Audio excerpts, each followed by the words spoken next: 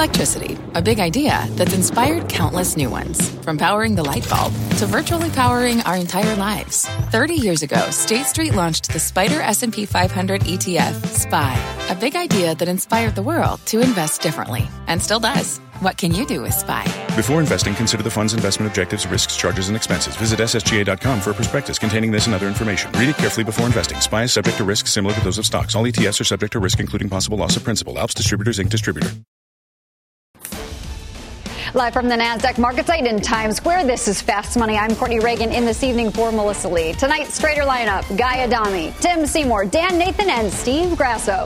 Tonight on Fast, hitting the like button. Social stocks soaring today. Twitter, Snap, Pinterest, all catching a bid. We'll break down what's behind the big moves. Plus, burning out cannabis stocks, giving up early gains to close in the red. And coming up, we'll speak with one of the biggest players in the space. Trulieve CEO Kim Rivers joins us exclusively. And later, we, the crypto people, a rare copy of the U.S. Constitution is about to hit the auction block. We'll tell you about the big bid in the crypto land for this prized piece of America. But we start with the big week ahead for retail. Walmart and Home Depot kick off things tomorrow morning before the bell with their earnings reports. Names like Target, Macy's, Kohl's, and Foot Locker all reporting in the coming days. And expectations are high going into this quarter's earnings season. Just look at the gains in some of these retail names over the past 3 months. Dillard's up almost 75%. Macy's higher by 64%. Signet and others far outpacing the S&P, which is only up about 5% in that same period. So how are you playing retail heading into this week, a big week for earnings, and ahead of Black Friday, my favorite time of year? Guy, let's start with you. We're fortunate to have you for this, Courtney, obviously, because you're the expert in the space. But I think the place to look, the first thing I saw today was that $1.8 billion stake that I think it was Mantle Ridge took in Dollar Tree. That got that space off to the races. We've talked about Dollar Gen for quite some time. But I look at names like Costco, which continues just to grind higher. And look at Williams-Sonoma, the move that's made ahead of earnings. And even Restoration Hardware that sold off, it's bouncing now. One thing I've learned, never bet against the U.S. consumers want to spend. They will do it. And we're seeing it manifesting itself in some of these stock performances. So I look at Target and say it's about to break out of this potential double top. I think Target looks the most interesting out of all of them to me. Tim, what about you? Well, the setup is incredible. And again, this is something you kept your eye on many years, but this November more than others. So November is always the best month in terms of share price performance. You get a holiday pull forward this year, that much more. In fact, maybe this even started in October. Inflation, good for retailers, right? Ultimately, not great for the consumer necessarily, but good for retailers. So you have that dynamic. You have it offset against some of this earnings revision curve maybe actually starting to get pulled forward, the holiday pulled forward. But right now, I say you're cautiously very optimistic in October, even though the XRT is up over 9%. So really outperforming its normally very strong historical. Walmart tomorrow, to me, I'm very excited to see where we are here. This is a company, I think they have room for margin improvement. That's kind of where the business has been going. You're going to get an 8% U.S. comp. I think that's actually conservative, even though I think those comp numbers have come higher. And I think, you get a valuation here for a company that is not getting an e-commerce multiple. And there are plenty of folks in the space, obviously, that do significantly less e-commerce than Walmart. I think at 22, 23 times 23, this stock's actually cheap. I think Target, as Guy pointed out, maybe still the name to buy because I think they set expectations. Their second quarter bar, they lowered the curve. They lowered the expectations. And I actually think they may be outperforming even on margin. So it's a great time for the space, even though it's had a great run. Dan, what do you make of Walmart versus Target? I know we often pair them together, although Walmart does sell considerably more groceries, and the stock has been much more range-bound than Target. But if you're looking at these two names, because they're some of the early reporters this week, what are you doing in this space? Yeah, it's funny. Walmart seems a bit like a value trap, especially when you look at the outperformance of Target. I know Carter Braxton Worth had a note out this morning on Worth Charting saying that he thinks it looks good technically set up for a breakout. I think that's what Tim is kind of saying. And I do think, you mentioned the point about groceries versus apparel. Tim sounds pretty excited. I know he's really liked Dick's for the better part of this year. This stock had a massive gap last quarter, and then it pulled back a little bit, and they don't report until next next week. But I think those are the sorts of bricks and mortar brands that you probably want to be positioned into the holiday season. That being said, it's up 150%, which feels like in a straight line here. But I think you do want to go for diversity in the bricks and mortar space here. And Steve Grasso, what are you doing when it comes to shopping, to stuffing those stockings here with some retail names ahead of that really big week that we still have coming for the shopping season? It does really feel like we're a little overextended in the retail space, but I do agree with the rest of the guys that we can have at least a Christmas season is probably going to be pretty strong. I think Walmart and Target are pretty interesting, given what Guy had said, the double top nature of a Target right now.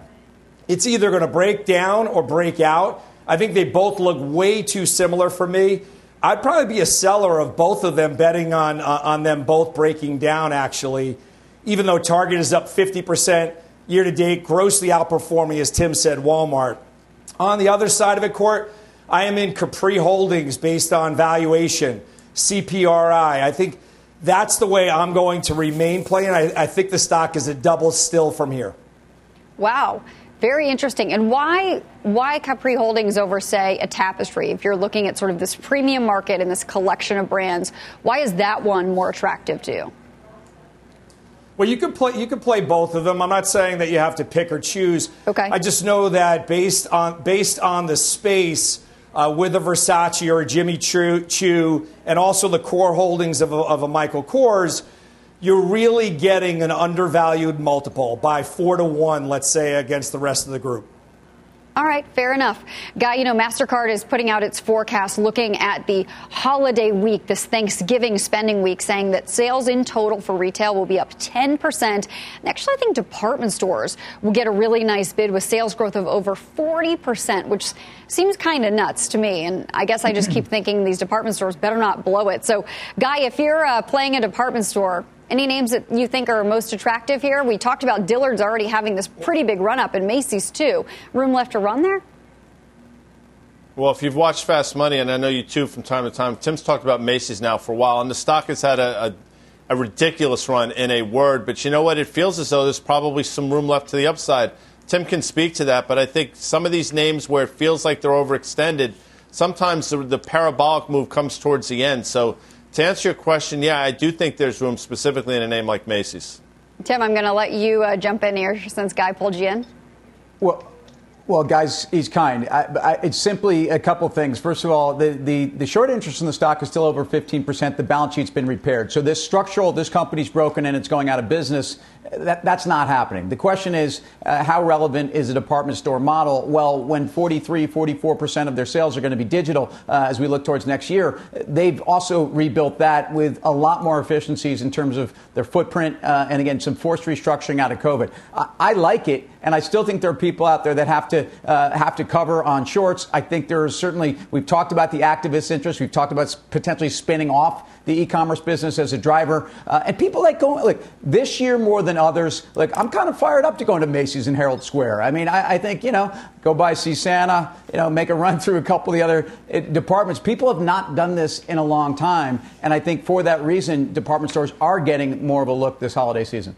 I don't think you're alone in that sentiment. I think a lot of people are excited to go back to the stores. Before we move on here, Dan, I want to get you to jump in with the last comment. Obviously, we're going to be looking for a lot of themes, a lot of discussions on supply chain, inflation, anything in particular you think traders ought to be listening for with some of these retail reports. Yeah, I think that's a great point, Courtney. There was a FactSet report, their earnings insight by John Butters last week that highlighted 283 companies of the S&P 500 have already talked about inflation, supply chain bottlenecks, and the associated disruption from that. I would expect that to kind of peak in this quarter here over the next few weeks, and then we start thinking about what do greater inventories look like. You also mentioned that MasterCard or Visa data about expectations for sales up 10%. I'd take a look at PayPal. This is one that we've talked a lot about over the last few weeks. It's absolutely gotten nailed. It was down 35% from its all-time highs in the summer. It had 2 consecutive disappointing quarters here. Feels like it's holding $200 here. This could be a decent play into that Black Friday, Cyber Monday, whatever the heck it all is. It just seems like it's a kind of washed out here. Still a little expensive, but maybe there's just a lot of negative sentiment in the name right now. PayPal down about 9% year to date. Well, we're going to keep the conversation going with our next guest, who is expecting consumer strength, but he does question whether retail stocks will see the big benefits from it. Dan Suzuki is the Deputy Chief Investment Officer at Richard Bernstein Advisors. Thank you very much for being here with us, Dan. Talk us through where you see the consumer and how you believe that will or will not play into the retail stocks. Well, thanks, Courtney. I'd say I'm pretty mixed on the group overall. I mean, at RBA, we tend to look at profits, liquidity, sentiment. I think there's some good things and some bad things overall. As everybody mentioned, consumers still got a lot of money to spend, and they probably will spend it as we head into the holiday season.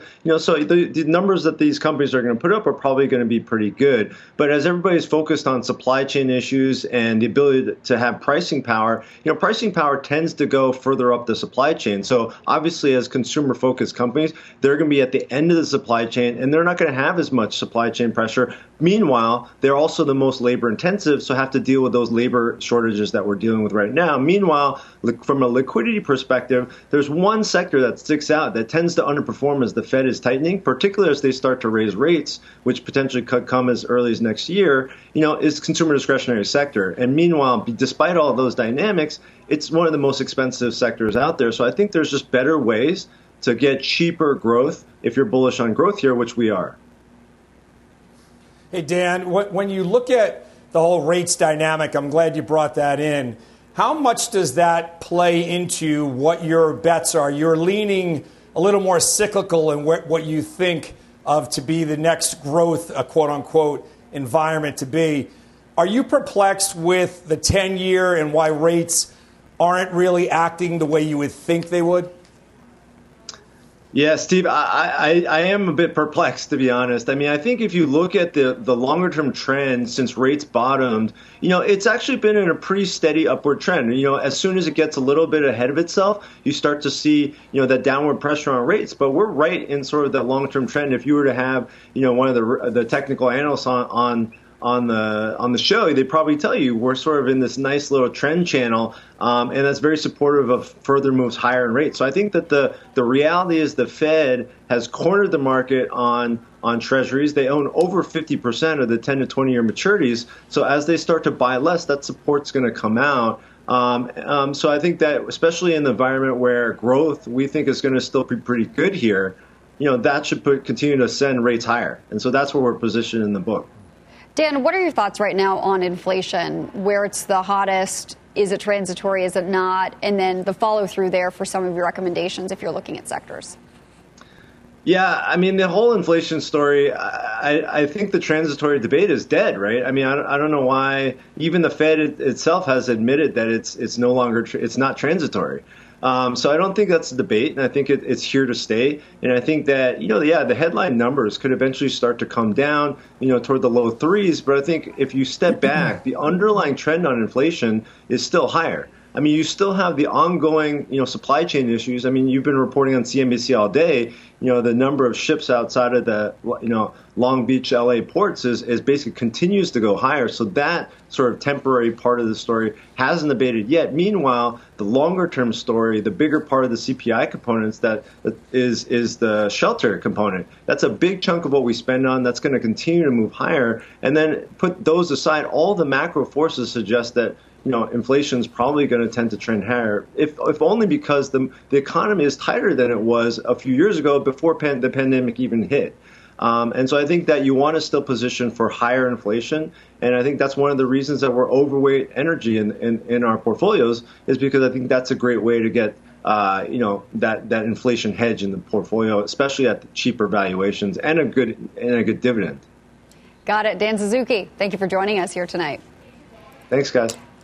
Tim, I want to toss it over to you. What do you make about the thoughts on energy as a good way to play inflation being permanent, not transitory? Look, I think we still have this reflation trade going on. So if we think rates are slowly moving higher, even if Steve and Dan are perplexed. I mean, I think you've got a case here where a lot of things, a lot of hard assets are moving higher. So I think the dollar is something to be concerned about here. I just think that the supply-demand imbalances and the lack of swing capacity in any place other than OPEC right now, and as long as they stay committed with OPEC Plus, they're going to have the ability to hold prices up here. And right now, I think there is a little bit more political gamesmanship in here. I think energy stocks look great. I've been long oil services. I've been long integrateds. And I do think that the oil services names, every day that oil stays up here, there is more and more drilling going on. So it's not been a linear follow through with the oil price. It's underperformed, maybe for a reason to this point. Rig counts have more than doubled from the last 12 months. So like oil services. We're following a developing story here out of the White House. President Biden is about to kick off a high-stakes meeting with Chinese President Xi Jinping. CNBC senior White House correspondent Kayla Tausche is live for us with the latest. Kayla, what's going on? What do we know now? Courtney, President Biden is expected to hold that virtual bilateral summit with China's President Xi Jinping at 7:45 Eastern time. This is the closest thing to the first face-to-face meeting that the two leaders will have under the Biden presidency. Don't expect any specific deliverables to come out of this. The senior administration officials said that President Biden initiated this meeting specifically for the reason to make sure that Beijing understood that the U.S. wanted to avoid confrontation, even as it challenged China's behavior on the world stage. Among the areas where Biden will raise concerns, Taiwan, technology, and human rights. But the president wants to erect guardrails around those issues and also seek cooperation on other areas like climate change and trade. Although the senior administration officials said do not expect the U.S. to raise issues on tariffs or on the supply chain. This meeting is expected to last several hours into the evening, and the press secretary said today that there should be more information provided by the White House at its conclusion. But interestingly, the timing of the meeting is no coincidence. Earlier today, you saw President Biden sign the $1.2 trillion bipartisan infrastructure deal into law. The president's foreign policy since the campaign trail has been rooted in projecting from a position of domestic strength outward for these conversations with global partners. Passing this bill and signing it into law and initiating perhaps $1 trillion of investment into this country, even over a number of years, is something that the president is expected to laud in this evening's conversation and show China that it plans to challenge it here at home. Back to you. Kayla, thank you very much. I know you're going to be following that for us. Guy, what are you watching out of this call? Seems like it could go a lot of directions, but nothing with the tariffs, nothing with trade of any real substance? I'm watching I want not the call itself, but then the subsequent commentary post-call and see. One of my concerns, and by the way, unfounded concerns, has been what's going to happen with China, this China-Taiwan situation, which seems to be getting, I don't want to say worse by the day, but the rhetoric clearly hasn't gotten any better. Do we have any, do we have any cooling there in terms of some of the rhetoric? That would be very bullish for the market. I just don't think it's going to happen. And I guess my point is I think the market's underestimating how poorly things can go in this continued tension between China and Taiwan. Conversations seem to be very important no matter what the topic is between U.S. and China. Well, coming up, We the Ether, a rare copy of the U.S. Constitution hitting the auction block this week. And one group is making a big bet that Ethereum can help form the more perfect union. We'll explain ahead. But first, Boeing takes off. Shares surging more than 5%. So is it clear skies ahead for this trade? We'll break it down when Fast Money returns. Welcome to the Canva guided meditation for stress at work. Impending deadline? Generate Canva presentations in seconds. So fast. Brainstorm got too big? Summarize with AI in a click. Writer's block? Release with Canva Magic Write. Magical. Stress less and save time at canva.com. Designed for work.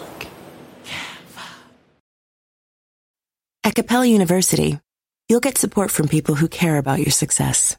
From before you enroll to after you graduate, pursue your goals knowing help is available when you need it. Imagine your future differently at capella.edu. Welcome back to Fast Money. Shares of Boeing taking flight today, up more than 5% and leading the Dow. The company saying it is, quote, getting close to resuming deliveries of its suspended 787 Dreamliner model. It also secured a deal with Emirates for 2 777 freighters. That's the good news. The bad? The stock is still down 16% from its March high and trades nearly half of its record peak set back in early 2019. So is this the start of a bigger turnaround? Steve, kicking it off with you. Yeah, so I was going to touch on exactly what you had said about the down 16% from the March high. All of the short-term technicals have rolled over. It's bounced slightly. Well, I shouldn't say it's bounced slightly. It's bounced off of this recent October low. It's taken out that October high. I think things are possibly turning around for them. It's about free cash flow for them. I think that the worst is behind them. So, yes, I agree. It probably is a buy at this point. Mr. Nathan, what do you make of Boeing here? Yeah, I don't really have much of a take on it. I mean, I'm happy for the Chinese to try out those 737 Maxes before we do, I guess. I would look at some of the airline stocks here. JetBlue had that big gap. It held 14. It went to 16 and a half or so, filled in that gap back to 15. I like JetBlue here. That's when I've been playing from the long side here. So I think airlines still look really washed out and are not prepared for that reflation trade that Tim is talking about, or at least they don't act like they're ready for it. Tim? I tell you what, I think Boeing's going a lot higher, and I think the technicals actually look really interesting. I think at 225, you broke through a downtrend from June, which is part of this number we're all talking about, how much is pulled back. Decidedly. So, again, decidedly to the upside. The fact that 787 and 777 orders, that's where the margin is for Boeing. And, look, as you get out to 23, the multiples on 22 are tough. But as you get out to 23 and I think continued healing both of the industry and Boeing's balance sheet overall, again, from a period where they had to borrow money, this is a 10% free cash flow yield company. This is a company that makes, goes from $6 a share next year to probably $9 a share in 23. So suddenly, at the current levels, you're trading at around 8.5 times. That's not expensive. And the free cash flow yield is why you want to own Boeing in the past. It's coming back. So, again, big breakout on the chart. I'm long the name, so I think this is positive. All right, we are just getting started here on Fast Money. Here's what's coming up next. In crypto, we trust. A copy of the U.S. Constitution up for grabs. And one group is making a bid using Ethereum. So will crypto help form a more perfect union? Plus, the traders are doing some mingling and getting to know the social stocks as they fly high. So is there still time to join the party? You're watching Fast Money, live from the NASDAQ market site in Times Square. We're back right after this. Support for this program is provided by Chevron. Demand for energy is projected to continue rising in the future. To help keep up, Chevron is increasing their U.S. oil and gas production, and they're innovating to help do it responsibly across their operations, including their Gulf of Mexico facilities, which are some of the world's lowest carbon intensity operations, helping supply energy that's affordable, reliable, and ever cleaner. That's energy in progress. Learn more at chevron.com/meeting demand. At Capella University, you'll get support from people who care about your success. From before you enroll to after you graduate, pursue your goals knowing help is available when you need it. Imagine your future differently at capella.edu.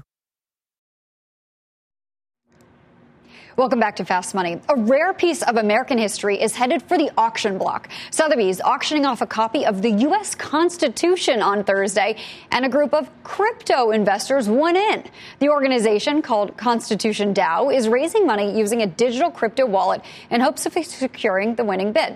So far, they've raised more than 800,000 Ether, which is roughly the equivalent of $3.7 million. Joining us is Constitution DAO's Alice Ma. We're also joined by Packy McCormick of the Not Boring newsletter. He's also a contributor of the project. So, Packy, I'm going to start with you. Why in the world do a bunch of crypto investors want to get together and own the Constitution? And what are they going to do with it?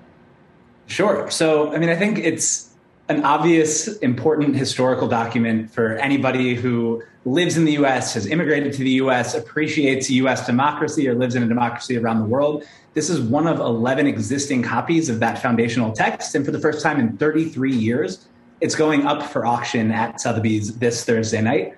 So I think the reason that this group wants to buy the Constitution is because it's a document that represents, I think, a lot of the same things that the Web3 ethos shares with the United States, which is a belief in democracy, a belief in shared ownership, a belief in governance kind of and by and for the people. And so we're organizing a DAO in order to pool funds in order to buy this document and bid on it at the auction. Alice, this is very interesting to me. I find it quite fascinating. If you are able to secure the winning bid with this consortium of crypto bidders, what happens to it? Where does it go? Who actually owns it? How would you make decisions as a group? So it will be owned by the DAO, which means that everyone who buys in, they get a portion of the governance token of the DAO, and then they can then use that token to vote on where the Constitution should actually be custodied. We are lining up a list of museums that we want to work with, and are going to let the community actually decide, like, where should it live? Like, which museum do we want to choose? And all of that is, well, I'm not going to go into the legal details of the entity, but we have that figured out as well.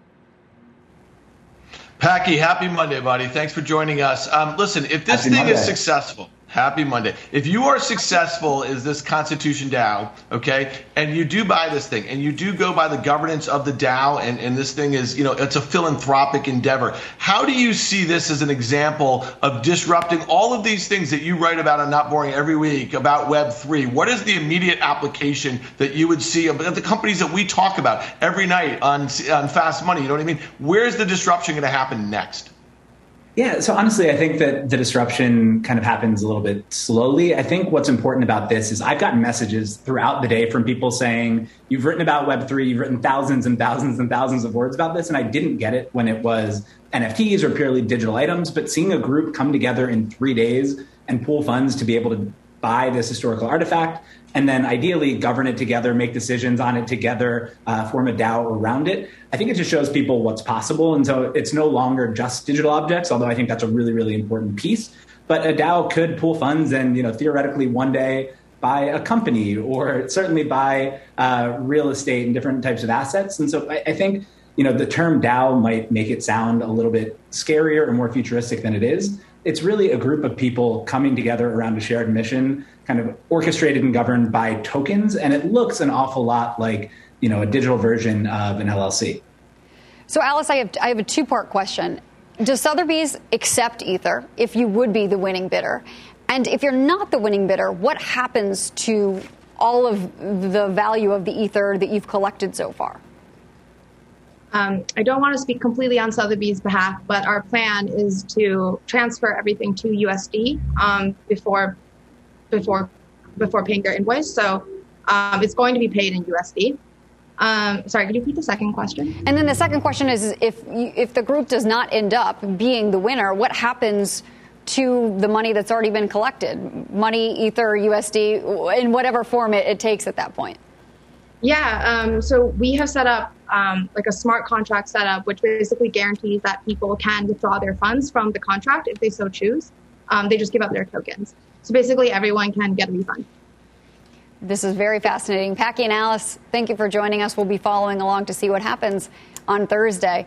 Let's trade it. Tim, I'm going to let you jump in here.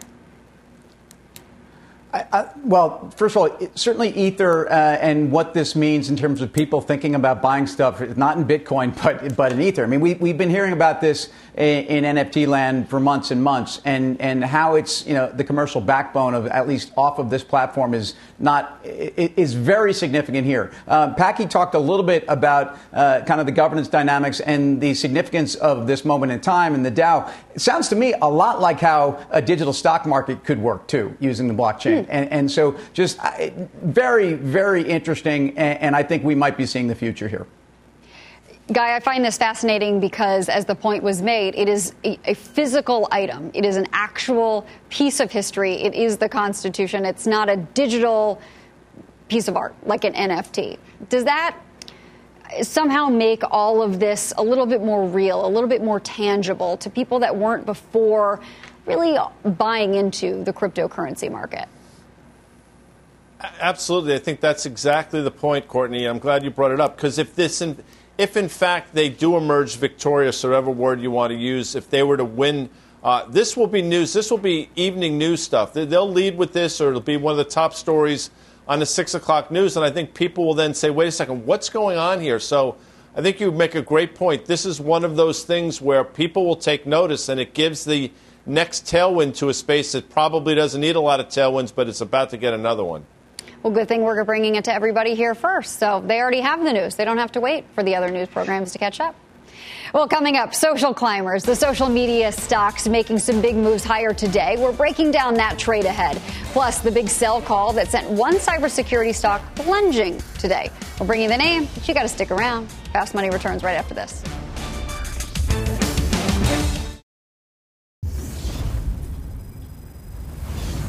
Welcome back to Fast Money. Social media stocks topping the tape today. Take a look at shares of Pinterest and Snap, both jumping more than 3%. Meta platforms and Twitter also up at the close. Steve, what's your take on these moves today? Kind of sneaky upside movers. Yeah, I think, in the social platform or when we're looking at a Pinterest or an Etsy or things like that of that nature, it's can they survive the post-pandemic environment?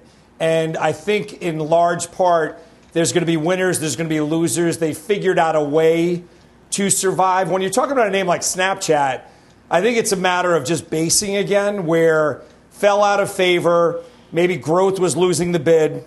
And now you're starting to see people move back into those areas where they figured that they've sold off just enough now and they could get back into it going into year end, trying to hit the cash register one more time, because I don't think it's over for growth as a blanket statement. Names like Snap and Twitter, I think, have a long runway ahead of them as well. Dan, do you think that's true? A long runway ahead of some of these names? Yeah, I do. I mean, listen, are they under-monetized? Do they run the risk of being, like having upstarts in this Web3 world that our friend Packy talks about in a decentralized sort of web? Of course they do. I don't think they're done right here. I think that, the results of Snap were obviously hit by some of the Apple iOS changes that were made, and I suspect it bounces back a little bit. So, yeah, it probably fills in that earnings gap. So does Twitter over the next few months. I thought that Pinterest was really interesting today. There was a lot of call activity. It looked like some rolling, but it was definitely in November and January where there was some action there. And this is one where, if you recall back to when PayPal was maybe floating that $40 or $45 billion takeover, I said at the time it didn't make any sense to me about PayPal, but it might make a lot of sense for someone like Walmart. So when you see that sort of call activity, I suspect it's probably people speculating about another takeover bid for Pinterest. Interesting. I was surprised at how many stocks actually have mentioned the Apple iOS as sort of a drag for what they've seen. Poshmark was one that surprised me. Meanwhile, a buzzkill on CrowdStrike. Shares of the cybersecurity company falling more than 10% today after Morgan Stanley initiated the stock with an underweight rating. That's its worst drop since March of 2020. Analysts at the firm seeing strengthening competition and expect slowing revenue growth for the company. Tim, what's your take here for CrowdStrike? Well, first of all, bravo for an analyst team that takes a stock that's been scorching hot and looks at a 25 times EV to sales and says, no, we're not getting on the secular bandwagon and putting a buy on a stock that is a great company, is doing a lot, is clearly been taking on the enterprise and broadening at a time when obviously security and cyber issues are dominating the headlines every single day. But again, the competitive landscape is not static. Their ARR growth of 40 to 50%, I think people think is going to be challenged when and I heard some of the dynamics here of the channel checks that they're hearing from core customers is that there are other people out there doing their job. So again, I think it's impressive for an analyst to downgrade the stock at effectively all-time highs after it's gone up 100%. You wouldn't think that would be that tough, but that's not what we see often. That's true. Guy, you were nodding your head as Tim was speaking to some of those points. Yeah, no, I admire the analyst call. I mean, whether they're right or wrong remains to be seen. But, it's better to have a call like this where they're trying to get in front of something at the levels that Tim just talked about than, somebody doing it, as we used to say back at school, ex post facto, after the fact. So I admire the call. I don't know necessarily if it's going to be right. All these stocks have now gotten extraordinarily expensive. We talk about CrowdStrike. We've also mentioned, obviously, Palo Alto Networks, Zscaler. all stocks that have been, in a word, parabolic. But I'm nodding my head because, I do admire analysts that come out and they put it on the line, and we'll see how this plays out. By the way, I think the space is still in play. Maybe the entire space got ahead of itself.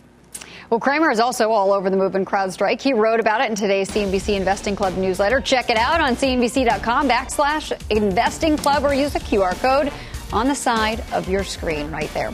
Well, coming up, we're rolling into the cannabis craze with TrueLeaf CEO Kim Rivers. The company reporting strong earnings this morning. She'll break down the quarter with us. That's coming up next. Plus, a winning trade. Shares of Wynn jumping after the casino operator nixed plans for a merger deal. And that is options traders rolling the dice that an even better deal is coming down the pike.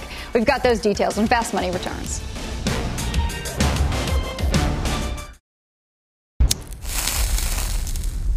Welcome back to Fast Money. Check out cannabis company TrueLeaf. Unable to hold on to gains after reporting earnings before the bell, the multi-state operator closing out its 15th consecutive profitable quarter with strong revenue growth and a major step forward for its retail footprint.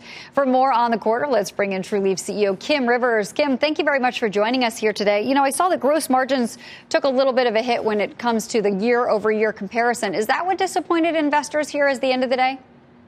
Absolutely not. We continue to have leading margin, and I think folks were actually surprised by us posting 69% gross margin in the results today. I actually don't think that there was much to anything that was disappointment on the quarter. I think that it's a typical sell the news event with the press event with Congresswoman Mace this afternoon, which we're of course excited about and see it as a macro positive catalyst. But as far as our quarter, we posted record revenue, record EBITDA. It was a beat both top and bottom line, and then again exceptionally strong margin performance as well. So I'm really proud of the team this quarter. I think it was a quarter with execution. We also closed, of course, the Harvest transaction in the middle of the quarter as well, and we now have an industry-leading footprint with over 155 dispensaries across 11 states, 3.5 million square feet of cultivation. So it was a great quarter, and I think that again in the afternoon we saw a broader market sector sell off, which again is a typical sell the news event. Hey, Kim, it's Tim. Yeah, I mean, you don't need to play fast money trader. It was a great quarter. Your stock had moved over 30% week over week, and it was a crazy week for the sector. So I agree with the assessment of great political news is something that had been priced in. In fact, I would focus on $316 million in pro forma revenue, which puts you really toe-to-toe with Curaleaf as the biggest company in the space. And so I'll ask it in the context of DC maybe moving faster. You're a company that's incredibly cash flow generative, and you have cash in the balance sheet. Does this make you want to get bigger faster? You're already near the front of the line, if not at the front of the line. You've made a big transaction, but you're in a position where you could do more, and Washington maybe making it that much more interesting to move faster. Yeah, absolutely. I mean, we love the optionality of the combined footprint and where we sit. And to your point, the fact that we do have, a very, not only do we have a great balance sheet today, but we are generating, exceptional, operating cash flow on a quarter-by-quarter basis. So certainly we remain eyes wide open in terms of opportunities ahead of us, while also ensuring that we're continuing to focus on our core business and optimizing our platform so that we can continue our track record of profitable growth.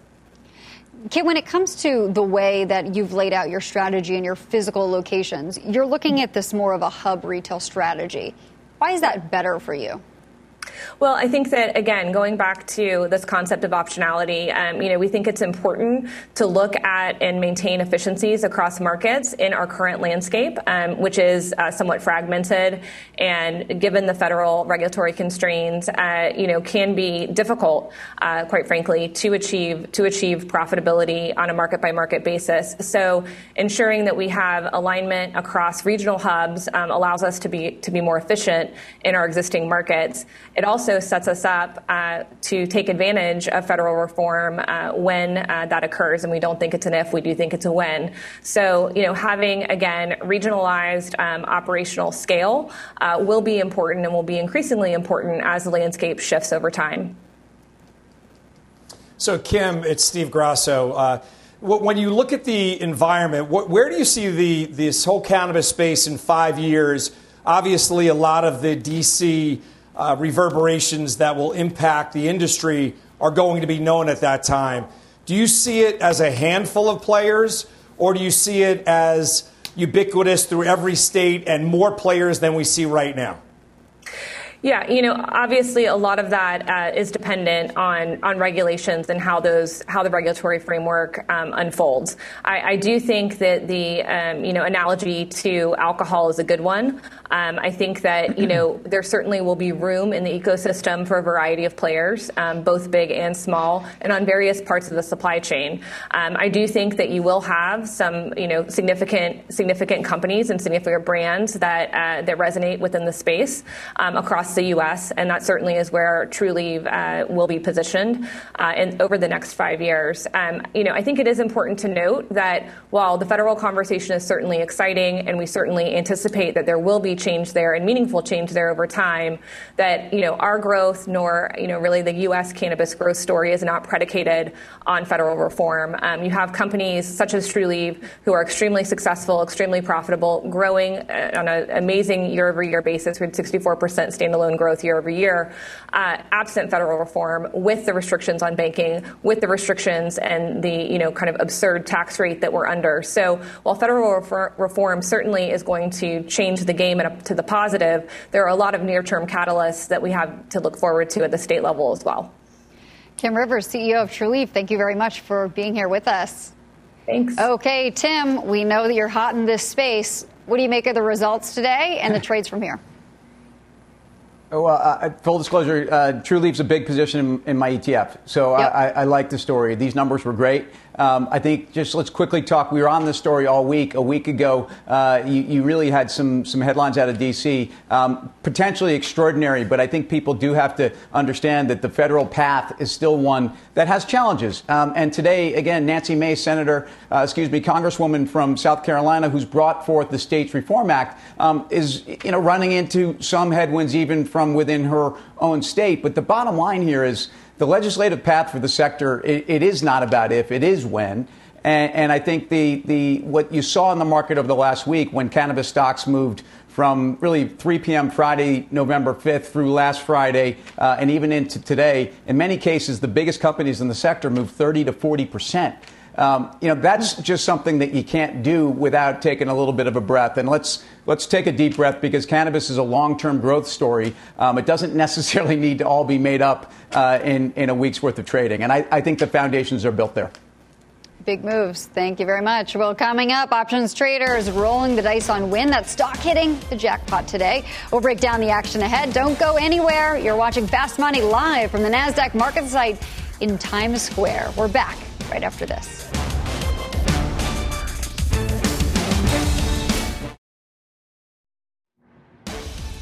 Welcome back. Here's a sneak peek at the Kramer Cam. Jim is out west talking with the CEO of Twilio. Catch that full exclusive interview at the top of the hour on Mad Money.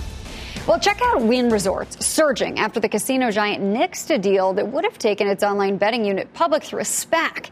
That news sparking a flurry of optimistic options bets that another deal might be in the works for Wynn. So let's bring in Mike Coe to break down the action for us. Mike, what'd you see here today?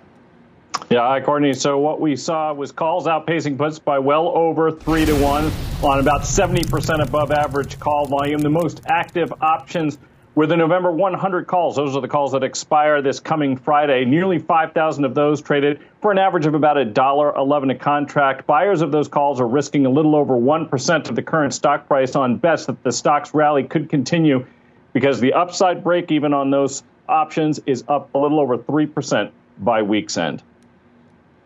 Interesting stuff. Thank you, Mike. Let's trade it. Dan Nathan, what do you make of the action here in Wynn? Yeah, I think Mike really lays that out pretty clearly. You're not risking a whole heck of a lot, but you don't have a lot of time to earn that out. So if you really think that there's other bids, or you like the fundamental, just change that might be happening in this story as we get into 2022, if you wanted to define your risk, I'd look at longer dated calls or call spreads. And I know that these guys are looking at this chart saying it's about ready to break that downtrend. That doesn't look too different than that one that Tim just outlined in Boeing. So this one looks like it's ready to kind of fill in that gap back towards 110 or so. But for more options action, be sure to tune into the full show Friday at 5:30 p.m. Eastern Time. Up next, it's already time for your final trades.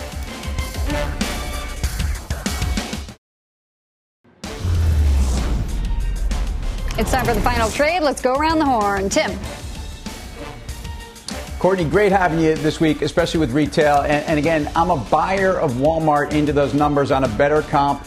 And I think higher gross margins. Guy, by the way, Yanks just picked up the Mets cast-off manager. Hope you like that. Steve, we're going to go to you next. Sonos, well off its recent highs here, but this is the time where Sonos gets to shine. Going into the holiday season, seasonality is their tailwind. Sonos. Dan. Yeah, so we were talking about those social names. Listen, that Snap, that down 25% in one day after those results was really surprising to me. The stock seems to be finding a bottom here. Maybe it makes a move above 55 and tries to fill in that gap a little bit. So I like Snap.